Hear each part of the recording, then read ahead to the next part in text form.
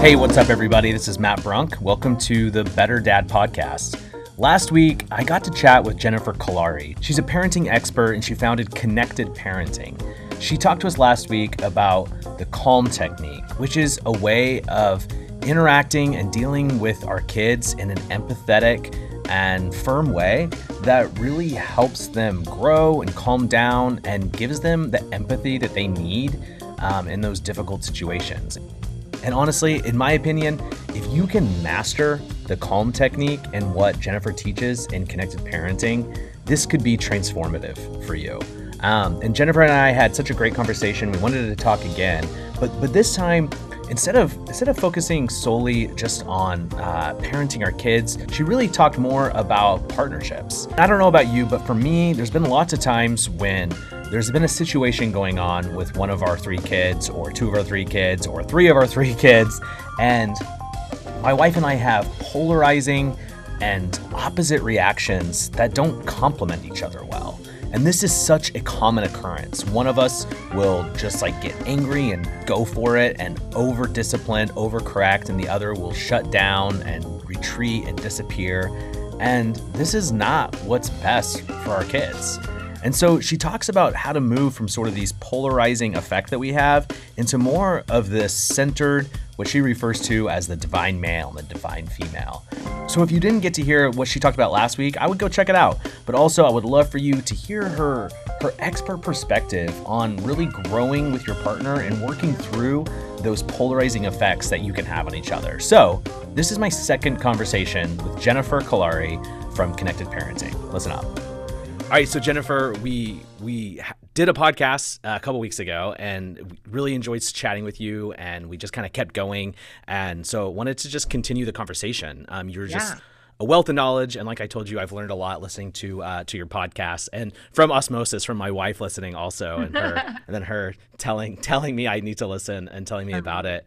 But one of the so kind of at the tail end of our conversation, we started to dive into this topic of specifically parenting partners who have this polarizing effect on each other that you've observed and that you've witnessed. Tell me more about that, about what you were explaining to me. Sure, absolutely. And the truth is, this almost always happens, right? Because we don't tend to marry people that are carbon copies of ourselves. I mean, you wouldn't even want to, right? So we usually pick partners consciously sometimes, but often subconsciously, that are naturally complementary to us. But then we get into this dynamic where we stop seeing it as complementary. We stop seeing it as something that can balance us, and we see it as conflict, right? And we see the person, and we try very hard to, compensate for what we think is a weakness in their parenting. So they need to parent more like us, and then the other person, sort of reacts to that, and it can really polarize to the point where you don't even recognize yourself anymore as a parent. So that's a pretty common dynamic. And it sort of looks like, one parent is like, oh, he's hungry. It's not his fault. It's okay. I feel bad for him. And the other one's like, this is ridiculous. These kids are running this house. We've got to come down on things. This is nuts. Right. And then what happens is, because you sort of you become a caricature of yourself. Yeah. You are the softer parent then gets softer because they think the other parent's so mean. Yeah. And the other parent gets tougher because nobody's setting any rules around here. This is ridiculous. The kids are running the house, and you end up so far apart on these issues that now you're just in conflict instead of complement. Right. Yeah. Yeah.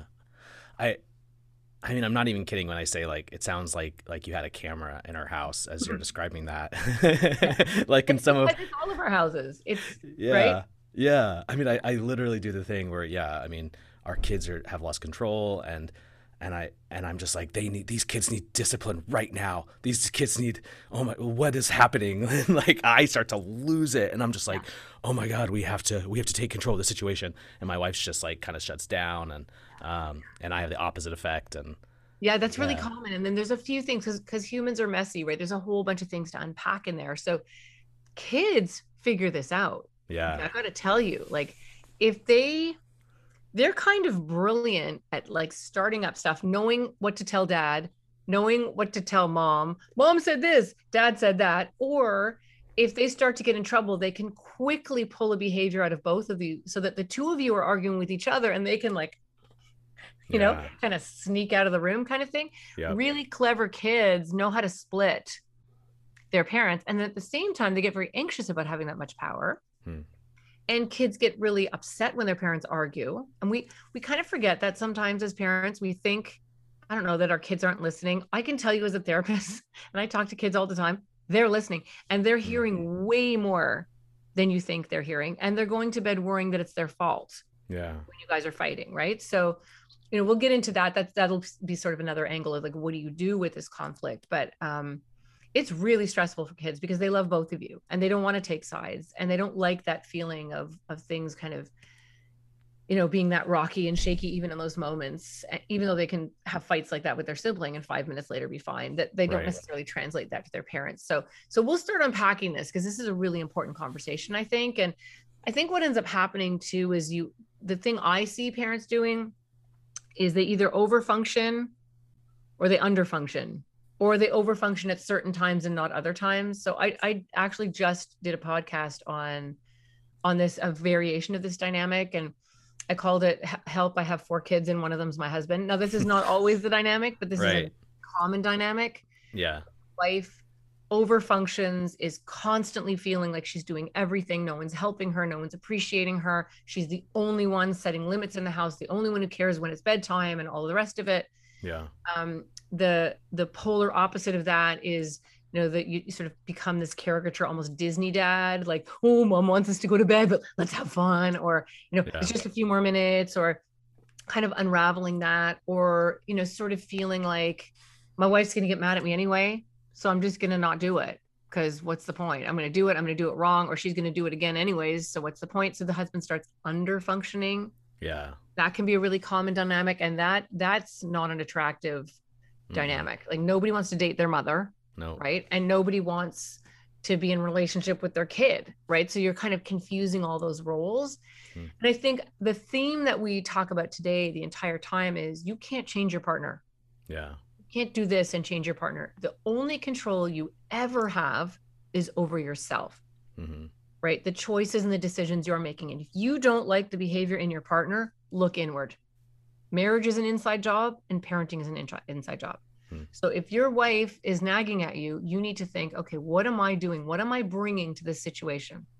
What's my role in this dynamic that is causing my wife to have no choice but to respond to me that way? Yeah. And when I'm doing marital work with couples, what often comes up is they start playing ping pong. It's like, well, you do this. Well, I wouldn't do that if you didn't do this. And the only reason I do it is because you did this to me yesterday. Well, I did that because I could literally leave the room and they wouldn't even notice. It's just this sort of, they sort of have this belief when they come to marital sessions that I'm going to straighten their partner out. Right. I'm going to tell them what the story really is. And the story really is, take it inward. Right? If you don't like what you're seeing in your kids or your spouse, look inward. What can you change? What can you do to change that dynamic? Yeah. So what does that look like to look inward? I mean, for someone like myself who, I mean, in that moment, I if I'm upset with our kids or with my wife and I feel like she's not doing enough to discipline them, or that they're running the show, and we almost feel like afraid sometimes, right? When there's like an outburst in the house and we feel like we don't have any control, like what does that look like for me to look inward? Yeah, that's a really good question. Okay, so in order to look inward, your frontal lobe has to be working, right? So, and often what happens in these situations is we start reacting to our kids instead of responding to our kids. And I think we touched on that in our last episode. Like, if you're yelling and it feels good, you're probably not doing the best job. Like, it really is about being neutral. And so tying in what we talked about in our last conversation is really important, because you want to connect before you correct. If both of you are doing the connecting first, right, then you won't polarize so much, because your wife is going to know, okay, he's not going to just come in going, this is crazy, you're all going to bed. You're going to come in and you're going to go, guys, I totally get that you're having so much fun. And I get that you're so mad that just happened, but we can't do this in our house, right? Instead of coming in and screaming. So then the parent who's naturally kind of softer doesn't have to panic. Yeah. because you're already connecting, and you don't have to panic because you know she's connecting, but she's going to follow that up with correcting. She's going to follow that up with a limit. She's going to follow that up with a consequence. She's going to fly that plane, right? So connect with your partner first. Is that what you're saying? Yeah, well, kind of. I'm actually thinking to do that in your own head, because if Yeah. you've been parenting this way, if you've been using the method that we were talking about in the first episode, right? If Right. both of you are connecting first before you're correcting, then you can both trust that you're going to together parent the way that you need to parent, and you don't have to compensate for each other. Yeah. And that's really that trust. And I think the other part, once you've kind of recognized that, is to really ask yourself the question, what, first of all, be kind to yourself. It's exhausting being a parent. It's hard being a parent when you've worked all day and you've just put out 12 fires with your kids screaming, yelling about something, and all hell breaks loose again.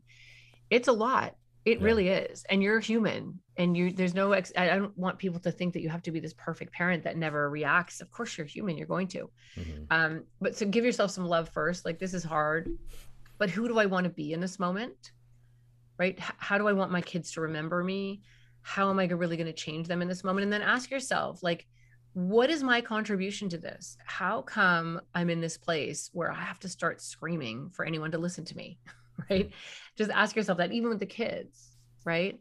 So it's really, that's what I mean by looking inward first, and it just worrying about how you parent. It's so difficult because as couples, we always want to tell the other person, well, the only reason I do this is because you never do this, you never support me.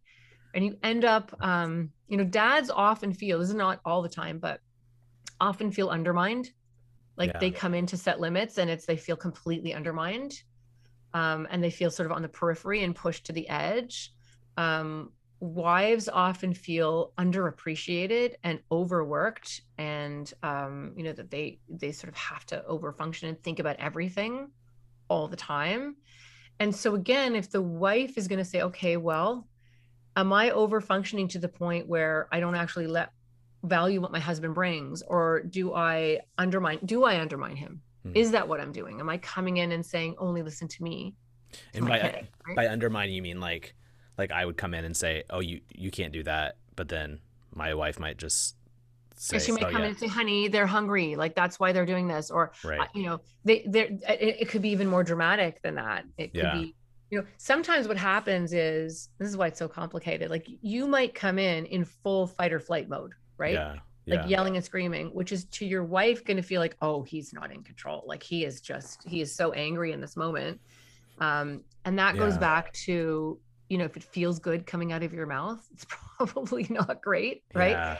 So it's almost looking at like, oh, am I over the edge? Can I use my wife's response as a marker that tells me I might be harsher than I think I'm being in this moment? Or am I being louder and scarier than I mean to be in this moment? And one of the things dads have to understand, and kids will tell you this, it's not scary really when mom yells at me.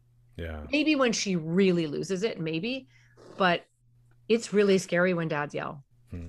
It just is. And dads never see themselves that way. They know they love their kids. They know they're not going to hurt their kids, but so they know that it's coming ultimately from love and from caring a lot, right? But it's being perceived as much more frightening than it actually is. And that's something that dads often have to come to terms with a little bit. And so using your wife's response as like almost like emotional sonar. Okay, my wife looks like this. I'm probably being louder and more intense than is called for in this situation. And then you take a breath, right?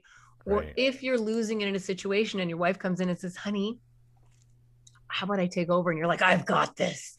It's like, you don't have this, right? Yeah. Right. So almost like having this ability to kind of tag out, and your wife too, because believe me, moms can lose it too. Right. And there may be times where you're like, oh my God, she's like way over the edge here. I need to help her. But what that help looks like is really important. If somebody comes running in going, you're out of control too, like the two of you are just screaming, and you sort of the partner comes in and talks as if it's two equal people having a fight, that's undermining. Yeah. Okay. Right. That's undermining. That ability to like tag out and help each other in a parenting partnership is huge. And I think it takes a lot of trust and takes a lot of like talking about it beforehand. Yeah. Right. Yeah. I feel like that's what we've had to do, is because in that moment I have to trust that like she's right when she's like, hey, can I handle this? Like you've lost it. And I mean, very recently, there was a time when I was just like, no, I'm in control here. I'm Yeah. the boss. And it was Yeah. like, Your did frontal not lobe will do work. that. That's Yeah. true. Cause, I mean, and it your does, midbrain will do that. Yeah. and it does feel so good to say Yeah. you don't have screen. I'm taking away TV for a week. Like it does. Yeah. It feels good. I don't know why. Just It does. terrible. It does. But the crazy part is your life is gonna be such hell because if you give the consequence Yeah. of way too big, A, it doesn't work and it's not that effective. Right. And B, you end up punishing yourself. Because now what? Right. And they don't listen anyway. But the flip to that is also true. Yeah. So the wife sometimes has to trust their husband or trust sometimes it's the wife that's the harsh one. It's the husband that's it's not always gender lines. But we'll just do that for the sake of argument right now. But sometimes you just have to trust don't come running in and try to save your kids. And obviously if there's danger or abuse or something, 1000%. Sure. But if it's just normal kind of different parenting style, back out sometimes. Trust your spouse. Trust your husband. Yeah, I really like that idea of like reading her, using her as like a sonar, and just like, and just like seeing her face. And if she's doing the same. If my husband is at a point where he's this angry, what's my contribution to that? Have I been parenting from fear? Have I been letting the kids get away with stuff because I don't want to get into issues with them, or because I feel bad for them, or because I'm scared that they can't handle it? What's my responsibility here if my husband feels like he needs to compensate that much? That's what I mean by it being an inside job. And then having these conversations where you can realize that you really are a complement to each other. So when I talk to couples, or when I have speaking engagements to large audiences, this really settles the argument. Guess what? You're both right. Right. You're both right. But you start with connection. You start with understanding that behavior is never the problem. It is the symptom of the problem, right? And trying to get underneath that. And you follow that up by being your child's frontal lobe with consequences when necessary, fair ones, right? Not ones that you've said, that's it, you're never having another birthday for the rest of your life. That's ridiculous. Then you got to go back on that. Fair, predictable consequences that make sense. That is much more likely your spouse is going to be able to get behind you on that. Yeah. Right. Because the other dynamic is you take something away that's ridiculous. Your wife wasn't in the situation. She knows that that's disproportionate. Right. That's not fair. How is she going to support you and back you up if she ultimately feels like that punishment is not fair? It's not predictable. It's not sensible. It's just mean. Yeah. And when consequences are mean, they're not going to work. Yeah. Right. They have to come from a place of love. Right. And that's really important. And these are big conversations that you need to have with each other. Yeah. Like, I feel like all of these are like, just like things that you have to sit down with your spouse or partner and just agree on beforehand, before the heat of that moment. Like, talk to me about fair and I forget what you called it, but, fair and reasonable consequences. Yeah. So, I mean, consequences work best. And listen, life is full of consequences. Kids need consequences. And if you don't teach them these lessons in life, life will. And believe me, life is a much harsher teacher. Okay. So they do need limits and they do need consequences.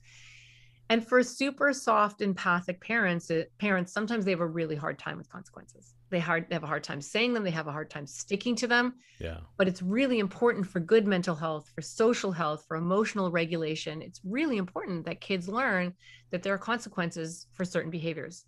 So when you're delivering a consequence and you're delivering it from a place of fear, which is anger, right? I want you to feel as bad as you just made me feel.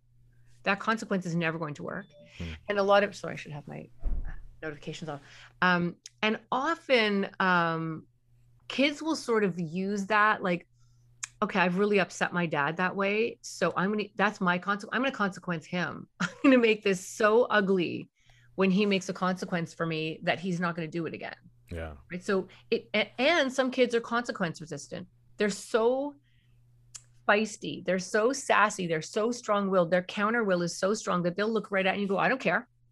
Take it away for a week. Take it away for 2 weeks. How about that? I don't care. And then if you're sucked into that and you're operating from that place of fear and anger, you're going to go, oh, really? Well, maybe you'll care if I take it for a month. And they're like, I don't care. Take it away. It doesn't matter. Right. Or you're going to have really, there are kids, I call them gladiators, that are really sassy and feisty. And they'll say, fine, I'm going to take your keys. Yeah. Then I'm going to take your purse. I'm going to find your wallet. I'm going to take things that matter to you. I'm going to hide your phone. And you get into this crazy situation, right? That never works.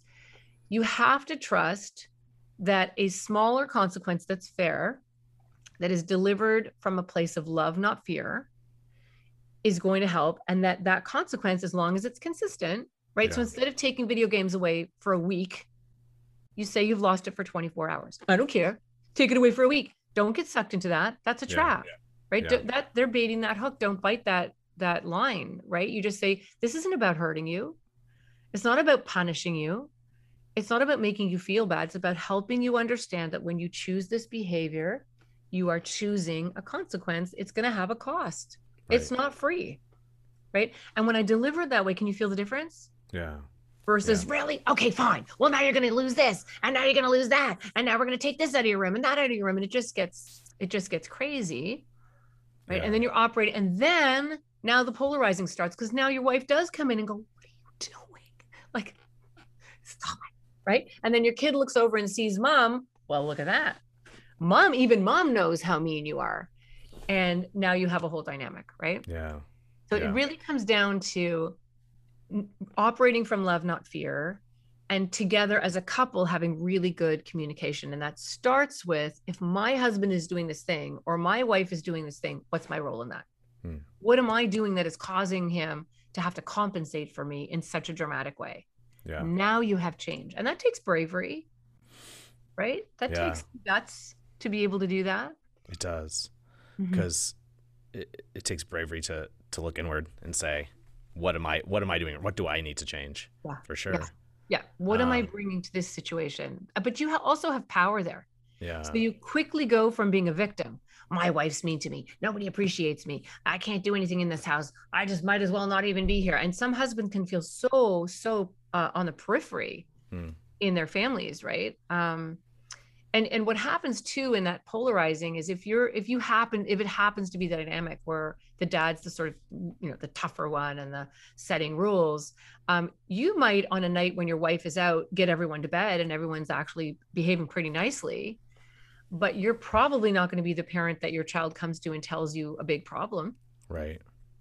You're the softer parent's going to get all that. Yeah. But when the softer parent's doing bedtime, and one kid's in their pajamas and the other one's running down the hall and nobody's listening, that's not great either, right? So the idea is you don't have to parent exactly like each other, but the idea is to come more to the middle so that the harsher parent gets to enjoy being the one that gets to nurture and listen and soothe and find out what's going on in their kids' lives. Yeah. And the softer parent also gets to enjoy the kids actually listening to them sometimes, right? Yeah. I definitely, one of the things that we listened to from you was the gladiator child idea, because we have 3 kids and 2 of them I can say, hey, you need to be in a timeout because of this or that, you need to go, and then the third one I will say that and she's just like, no. She's just like, no. Yeah. I'm like, wait, what do you mean no? What do you mean? Yeah, that's not how it works. No.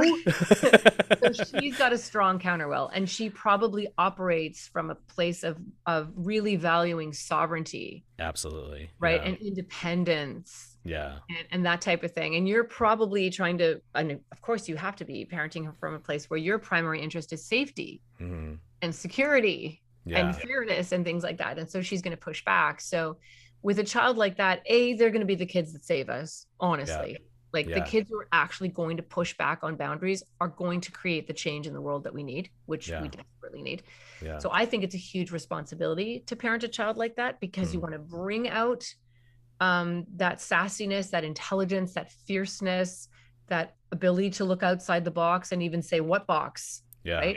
Yeah. But they're so hard to parent and they're exhausting, and they can drag you down to like the darkest parts of your soul where you love them, but you can't stand them sometimes. Yes. And that's a really, and they can split parents. Children like that are usually the ones that split. Now, I don't mean divorce split, although in extreme cases that can happen. I mean, get the parents arguing. Yeah, that's so true. And because we just have different ways of dealing, if there's an outburst or if, and I don't want to like out my child here or talk about her issues or whatever, but like, if there's something that we're trying to resolve for her, it causes a split for us almost every time. Well, and because yeah, the way to look at her, she's the barometer. Mm. She's giving you information about yourself, right? About yourself as a dad and a human being, and also about your marriage, Yeah. right? That's what she's doing. She's exposing those cracks. Mm-hmm. And you can either see yourself as a victim. I can't stand it in this house, and it's just one thing to the next, and you never support me. Well, that's because you're so right. You can stay in that victimhood. Yeah. Or you can shift to being a learner. Yeah. How can I learn from this? What is this telling me? This is information. How am I going to use this information to make adjustments that I need to make as a human being, as a man, as a father, as a husband? And that's really what it's all about. And that gets modeled. Yeah. Right? Your children are watching you. Yeah. And I don't mean That's great. you, I mean all of us. They're watching Right. us. We think they're not watching, but they are. And we're teaching them all about relationships and value and self-value and being heard and not being heard, and about being kind and not being kind. And we're teaching them all the time.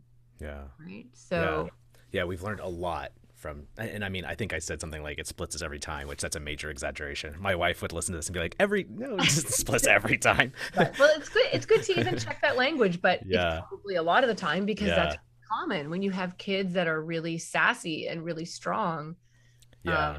They will sometimes innocently expose those cracks because they don't mean to, and sometimes they'll literally do it on purpose. Yeah.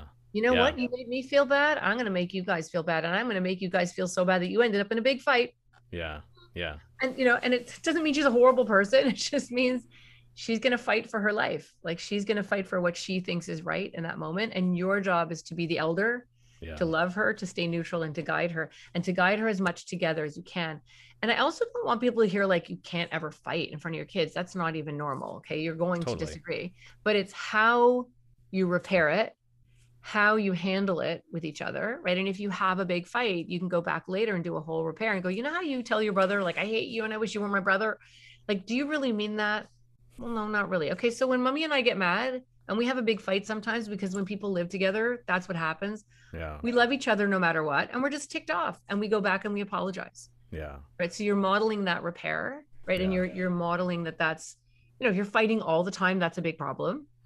And I certainly work with kids that they don't even want to go anywhere. Can't go anywhere now because it's COVID, but they don't want to go anywhere with their parents. I remember working with a kid who came into my office just bawling because the parents took her to Disneyland or Disney World. Yeah. And fought the entire day. Yeah. The entire day. And she just sat in the happiest place on earth. Yeah. And cried her eyes out because even at Disneyland, her parents couldn't get it together. Right. So you love your children so fiercely. This is such an important thing. I tell parents, fight by text, go out in the garage, wait till they're asleep. Yeah. Do not undermine each other. Do try really, really hard. Yeah. Not to fight in front of them, because it's not good for them. It's really not. My wife and I have talked about that, and it always reminds me of a scene from The Simpsons where Homer and Marge went to the car to fight, and Marge was like, I want to fight in the car because I always hated it when I would see my parents fight. And it cuts to Bart and Lisa watching from the window, and Lisa says, I hate it when mom and dad go to the car to fight. I agree, we should go somewhere else, but I'm just like, I love it. That's a very cute vignette. That's very funny. One other thing, I love that idea of like those children who, those gladiator children be the ones that save the world. And one of the hardest parts is it's hard with my daughter because I see so much of like myself in her, where like, I remember when she was like 2 years old, we were in this house and there was these shelves built into the wall of the house, and she climbed the shelves all the way to the top, and she was like barely 2 years old and she was a huge climber. And I was just like, oh, you can't, I was like, you can't do that. And she could like kind of barely talk, and she was just like, yeah, you can. Like, yes, I can. I just did. Yeah. And I'm just like, oh my God, like that is perfect. Like, and that is her to a T. And I feel the same way. I'm like, well, what do you mean I can't do that? I just did it. It's like, I'm totally fine. And, and it's hard because so much of like her response like that, I'm kind of like, yeah, you actually probably can do that. Like, you're probably fine. Right. You'll be cool. This is where like the calm technique comes in so handy, right? Because obviously if she's making a decision that is a little bit unsafe, and certainly if it's a bookshelf, what if it's not one that's built in, right? So you have to be able to go, oh my God, of course you can. And sorry, okay. Sorry. Yeah, I went down the wrong pipe. My LaCroix. And look how far you just climbed. And that's so cool. But can we find another place where you can climb? Yeah. Because bookshelves aren't dangerous, right? And then if we're coming back to the polarizing conversation, then your wife would be cool with the way that you handle that, right? Yeah. And that comes back to the baseline of it, which is, are you parenting from fear, or are you parenting from love, right? I love that you're climbing. I love that you're exploring. I love that your body can do that even when you're only a little. But I also love you, and I don't want you to get hurt. And so here, let's take this and let's build a mini climbing wall in the basement with mats on the bottom or something. Yeah. Or create something that she can actually climb. Yeah. And that's what it kind of brings you down to. And that's why it's so important. You want to protect their spirit. You don't want to squash it. Right. Right. You don't want her to go, fine, I'm not going to climb anything then. Like, you don't want that. Right. But so it's a tough job. When you have a gladiator, they're tricky to parent, because that's a fine line. Yeah. Right. Keeping them safe, helping them fit in the world. You don't want them to just plow over people. Like, you've got to at least have the social skills to work with a team, to work in a group, to change the world. Yeah, that's right. Nobody builds a rocket ship alone. Yeah. So, but at the same time, you don't want it to be a nightmare parenting either, right? Which it can be sometimes. Well, let me kind of to wrap it up here a little bit. So talk to me more about, so let's say there's this dad who is recognizing that parenting is an inside job, and chooses to be brave and do the inward work and look inward and do what's best for themselves, for our partners, for our kids, and really connect with ourselves. And then we're at this point where we're providing for our kids that empathy that you described as medicine. Tell me about the effect of that on our kids. You alluded to this idea of the father effect that I think is so powerful. What does that culminate in? It's a really, really good question, and a good conversation to have. So what I've noticed as I've worked with thousands of parents through this method, through the connected parenting method, is when the dads actually do the connecting, and when the dads do the baby play, and when the dads are doing the mirroring and using the calm technique to de-escalate, but also just to have a joyful, deep, incredible conversation with their kids, particularly the baby play and the limbic bonding, which is when you're just like, oh my goodness, look at you. It seems to have like a supersonic effect. It seems to just have more of an impact on the whole system, which is why I call it the father effect. Right? It's just, I'm not saying it's more meaningful or more valuable or anything. I'm just saying it seems to have, if you have a child and you're really trying to pull them to a better place, let's say you're a gladiator kid and you're trying to target certain behaviors, and the dads are on board doing the love part of this, like the really connecting, compassionate, empathic part of this, it will change things 10 times as fast. It really will. And there's a lot of scientific evidence that compassionate, loving dads who really can hear and listen and not just, correct or problem solve, their daughters end up with a much stronger sense of self, making much better decisions about the kind of people that they date, more likely to not get in a relationship where someone doesn't appreciate them. So the father effect is huge.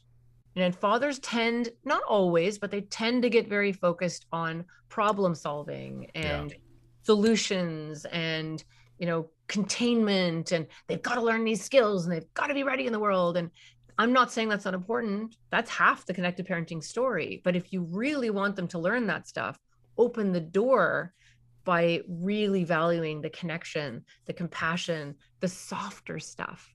Yeah. Right. The baby play. Look at this picture I found of you. It's so cute. Like that kind of stuff, which sometimes, and this is what I mean by that polarizing, sometimes dads don't do that because the mom's doing so much of it. Right. Right. Or they think their kid doesn't want it. But if you do it, you will help to balance out the system for your boys, who also need to learn to be soft. Right. And comfortable with their sadness and comfortable with their own feelings. You want your boys to grow up to be divine men, which we'll get into if we have a few minutes to talk about right now, whole human beings who are really balanced and have a fully integrated brain. And it comes from being a full human being with your children, which, and that's why it's all about not getting in your own way, because you won't be able to explore that stuff if you're so polarized with your partner. Right. And for single parents, and this is certainly in effect when parents are divorced too, but if you're a single parent, you will find this polarizing within yourself. Like one day you'll be like, this is ridiculous, we're making rules. And then the next day they're jumping on the couch and you're like, you know what?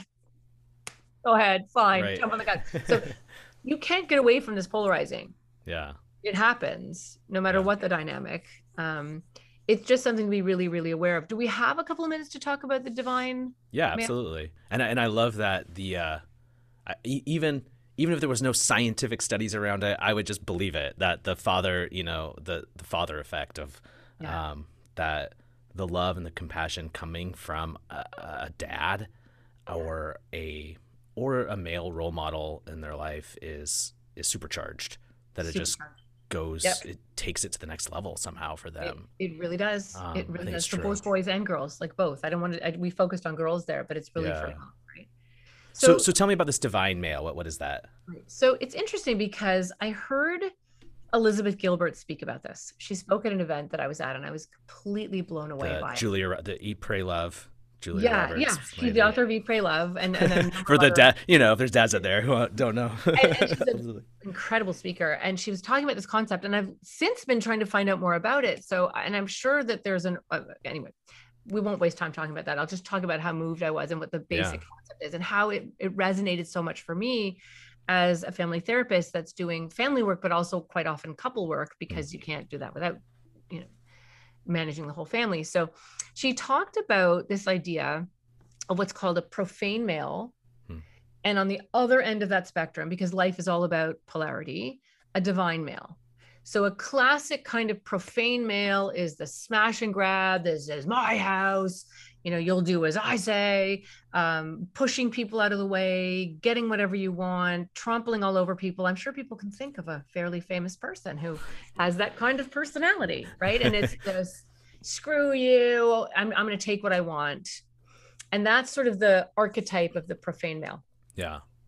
The opposite of that is what's called the divine male. So this would be a man who's very loving, very strong, comfortable with his range of emotions, able to cry, able to see the entire big picture, able to be compassionate. And so you would think of, famous figures, maybe a Buddha, Jesus, some of the really strong spiritual leaders in the world. Yeah. And they're just these balanced, integrated, divine men.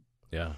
And then we're sort of all on that continuum. And then with women, you've got the profane female, which is your dad's coming home. Oh, okay, honey, sure, whatever you want. Oh, it's okay. Don't make him mad. I'll just fix it so he doesn't get upset. It's this absolute opposite to the profane male, this female who does everything possible not to aggravate, upset, or wake up the profane male. So I'm going to totally date myself here, and probably people won't always know this reference, but if you're familiar with All in the Family, right? Archie Bunker was this like kind of guy, and Edith was like, oh, Archie, and she was doing everything she could to, to not upset him. That's kind of a classic dynamic. Yeah. Now the divine female is this strong, present woman who just knows herself. And to me, I think the best example would be like Mary Poppins. Okay, I realize she's not a real person, but truly, like, you don't mess with Mary Poppins. Yeah. She doesn't even have to yell at you. Mary Poppins doesn't yell. No. She just gives you a look, and you're like, right? Or you think of somebody's like amazing, wise grandma like this. Like there's just this divine presence. And if you think about horses, for example, they're all the stallion is off doing whatever, and it's all females in the herd, and one is the lead mare. She doesn't fight anybody to become the lead. She just is, and when she's calm, everyone else is calm. And so the perfect dynamic is divine male, divine female working together. Yeah. Right. And one of the things, and this is what Elizabeth Gilbert was talking about too, is this whole spiritual movement, being very conscious, being very awake and knowing yourself has been really, really great for men. It's been a little tougher for women because they were already putting themselves aside and they were already looking at everyone else's needs and roles. And I think sometimes for women, they need to be more of the divine female, like more able to kind of set this beautiful circle around themselves and go, no, I love you, but you're perfectly capable of doing that.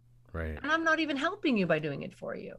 right? So it's centering yourself. And so you can see like the ultimate compliment there is to both aspire to be that integrated, balanced version of Yeah. both the male and female sides of ourselves, right? And Yeah. then, of course, as a parent, you have that added role of wanting to model that for your children, Yeah. right? Do you want to be the kind of wife who never does anything for herself and is always cleaning up after everyone else and always making excuses for everyone else and everyone walks all over her? What are you teaching your daughter?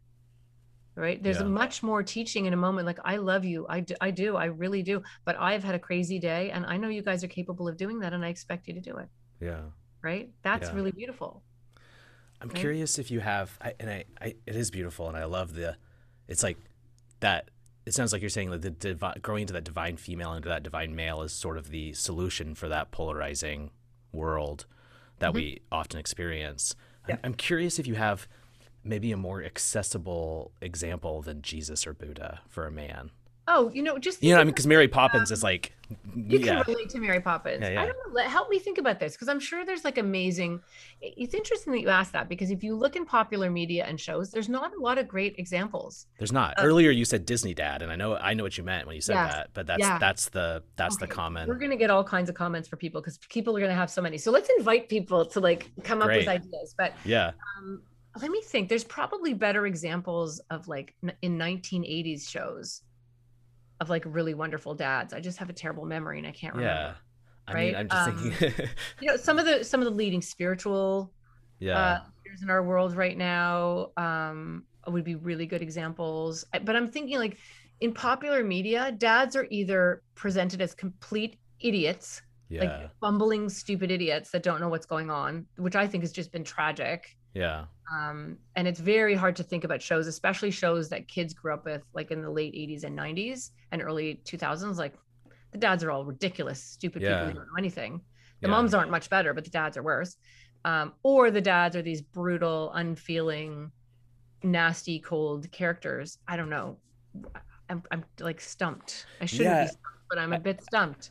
I mean, it's interesting. Like, and then I'm just like making this up off the top of my head, and some people might disagree with this, but I actually think Marvel has done a really good job, like the Marvel movies, of doing this. Like there's a recent show, Falcon and the Winter Soldier, where they just like jumped into like the issue of like race, because there's this the guy that plays the Falcon is becoming Captain America, and he's a black man in America, and it's like they're just like faced it head on. It was really really good, and like. I think he was a really great example of this, of like someone who even connected with like his nieces and his nephews and inspired young people, and like even had this like heartfelt conversations with like his friend about redemption and about like seeking like redemption instead of vengeance. And it was really kind of beautiful. I was just like, is this a comic book show that I'm watching that's just like so beautiful? I watched that whole series and I loved that. And I also loved WandaVision, and I think Vision's a good example. Yeah. Right? Yeah. Yeah, I think so too. Yeah, we're going to think of a million after we hang up. Yeah. But let's just invite people into the conversation, because the fact that we're having a hard time with this, I think is really telling. Yeah. Like we're on the spot and it's always harder to think of things, but the fact that there aren't a whole bunch of images just popping into mind shows me that we have a lot farther to go in representing the full and awesome divine male. Yeah. Great. Right. One last question for you. Why for you, I mean, when you said when you heard this from Elizabeth Gilbert, why was this such a revelation for you personally? What was it about it that just like really just made you be like, yes? Well, because I mean, as a family therapist, I've seen this dynamic over and over, and I've seen the pain that it causes, because the thing that really struck me is as people become caricatures of themselves, as they start to polarize away from each other because there's not good communication and you're so busy compensating for each other. I saw so many parents trapped in this version of themselves who became this, really angry dad who's mad all the time and doesn't want to even come home, or the woman the mom who just feels like nobody does anything for her. There's so much pain as you get trapped in that narrow version of yourself. And I didn't have this is such beautiful language. It just makes so much sense. But to me, the fact that the more profane the female becomes, the more the male sees the reflection of him. Oh my God, am I this monster? Am I really this bad that my wife has to like scurry around me? And they're so far gone from that they just get mad at their wife. I hate this version of myself that you're making me be. I can't stand it. I can't tolerate it. It's going to annihilate me. So I'm just going to be nastier to you. And that's how I'm going to actually deal with it. Right. So you can see that dynamic. So for me, it was so helpful because I don't want anyone to feel like it's their fault. Yeah. And you have to be very careful if there's like abuse or anything like that, you get out of there. This is really for couples who are quite healthy. They just found themselves quite polarized. And I see so many dads who experience such shame, like shame, toxic shame, just hating themselves because they keep turning into this version of who they don't want to be. Yeah. Who sometimes is their own father, and just feels loving inside and feels kind of just cannot get their head around, why am I so scary to my family? Ultimately then feeling alone, ultimately feeling left out of the family unit, and ultimately feeling betrayed by their wife. And then you've got the wife who just is terrified of their husband, like so scared to bring anything up, and ends up doing everything themselves because they don't want to bring out that profane side. So I just think it was this powerful way. And I see this dynamic in my own house. Like my husband and I are very aware of this. So we have all kinds of conversations about it. And, it took us a long time. We've been married 31 years and got 3 kids. And we now, kind of realize, okay, you know what, there's value in what the other person is bringing. And I need to check myself and what's going on in me that's making me either that behavior coming out in my husband, or me not liking that behavior or not trusting that behavior in my husband. And he does the same. Yeah. Right. Yeah. So it's not that we don't have arguments sometimes or we don't disagree, but we're able to come back to this place of like, okay, what can we learn from this? And how can we do, a better job next time? And you think parenting kind of ends when your kids are, 20 and going off to university. No. Oh, okay. That's what I was hoping. No, I was hoping I only had 10 years left on the parenting clock. No. I mean, some of the intensive daily stuff changes, but what changes is you're still parenting, and then they're just adults doing their own thing, and you can't say very much. Oh, yeah. Right. You just have to love them and trust them and be this elder. Yeah. Which is not an easy role, but it can be.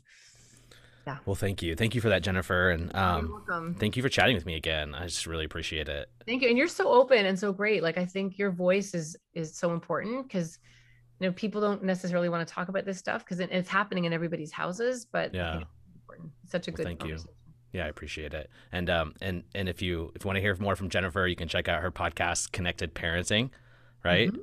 Yep, available wherever. Yeah, and I also have the mental health comedy podcast, which is kind of great. That's more for adults. That's awesome. We interview comedians and entertainers about mental health issues, and I give them strategies. And then there's connectedparenting.com if you want to find out more about connected parenting. We've got online courses and a whole team of people trained in the method that can support you. So thank you. Awesome. Thanks, Jennifer. Thank you, everybody, for listening, and I really hope that you can take the chance to go check out some more of Jennifer's stuff. I think it's really valuable. So thanks, and maybe, if you're listening this far, give us the old subscribe there in the old podcasts app. And thanks for listening. Appreciate it. Bye.